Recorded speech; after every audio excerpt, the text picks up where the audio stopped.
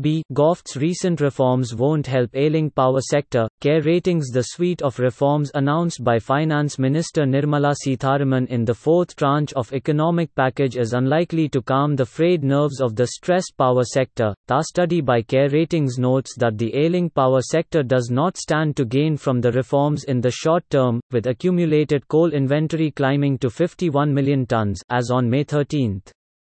The nationwide lockdown imposed to contain the COVID-19 pandemic has sapped power demand.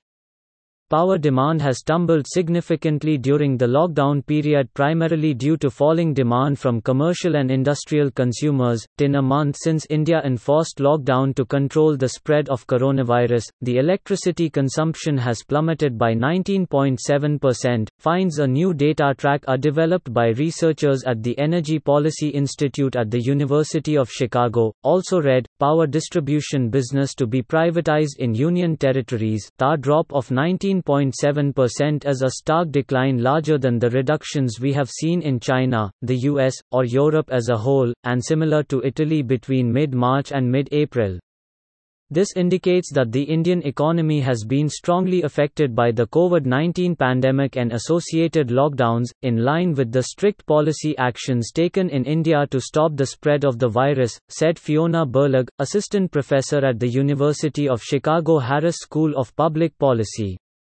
Berlag, along with Anand Sudarshan, South Asia director of the Energy Policy Institute at the University of Chicago, and Steve Sakala, assistant professor at the University of Chicago Harris School of Public Policy, carried out the analysis presented in the tracker. According to the institute's report, declining and increasing consumption has historically preceded economic recessions and recovery. The major challenge with fast-moving economic events like COVID-19 is that our normal statistics which tell us about the health of the economy, GDP, job creation etc., are reported relatively slowly, often quarterly.